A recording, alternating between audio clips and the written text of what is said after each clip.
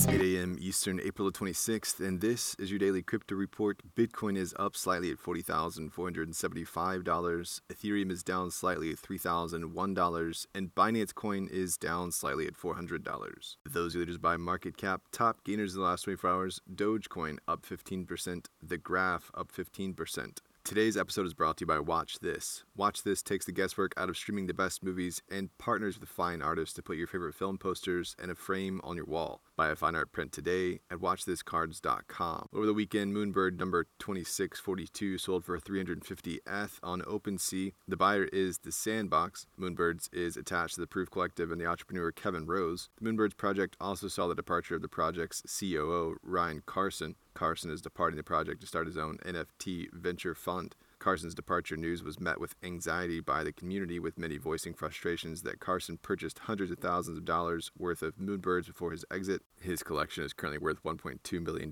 based on floor prices. Kevin said Carson's actions went against the project's internal policy. He also mentioned that he had waived Carson's vesting cliff due to the trust they had in their personal relationship. The Moonbirds collection has soared with a 34 ETH floor price. They've moved over $330 million in sales since the mint about 10 days ago. Well, the Bored Ape Yacht Club Instagram was hacked yesterday, resulting in several $million worth of NFTs being stolen. A hacker stole 91 NFTs from users who were connecting their wallets to receive the fake airdrop. Bored Ape Yacht Club tweeted early in the process, "There is no mint going on today. It looks like BAYC Instagram was hacked. Do not mint anything, click links, or link your wallet to anything." After the hack came to light, Bored Ape co-founder Garger tweeted, "We will be in contact with the users affected and will post a full post-mortem on the attack when we can. For now, I would like to stress that two-factor authentication was enabled on the Instagram account." Well, Meta is opening a metaverse-inspired brick-and-mortar store. The store, opening on May 9th, will be located on the Meta Burlingame campus. The store will reportedly include devices like Ray-Ban Stories sunglasses, Meta's portal device, and VR headset Quest 2. The company said in a statement, "In the Meta store, you'll be able to get hands-on experience with all our hardware products." And finally, Doge was up on Elon's Twitter takeover, but founder and former CEO Jack Dorsey also addressed the buyout, saying taking Twitter back from Wall Street is the correct first step, voicing that Elon is the singular solution he trusts. For his part, Musk pledged to prioritize free speech on Twitter,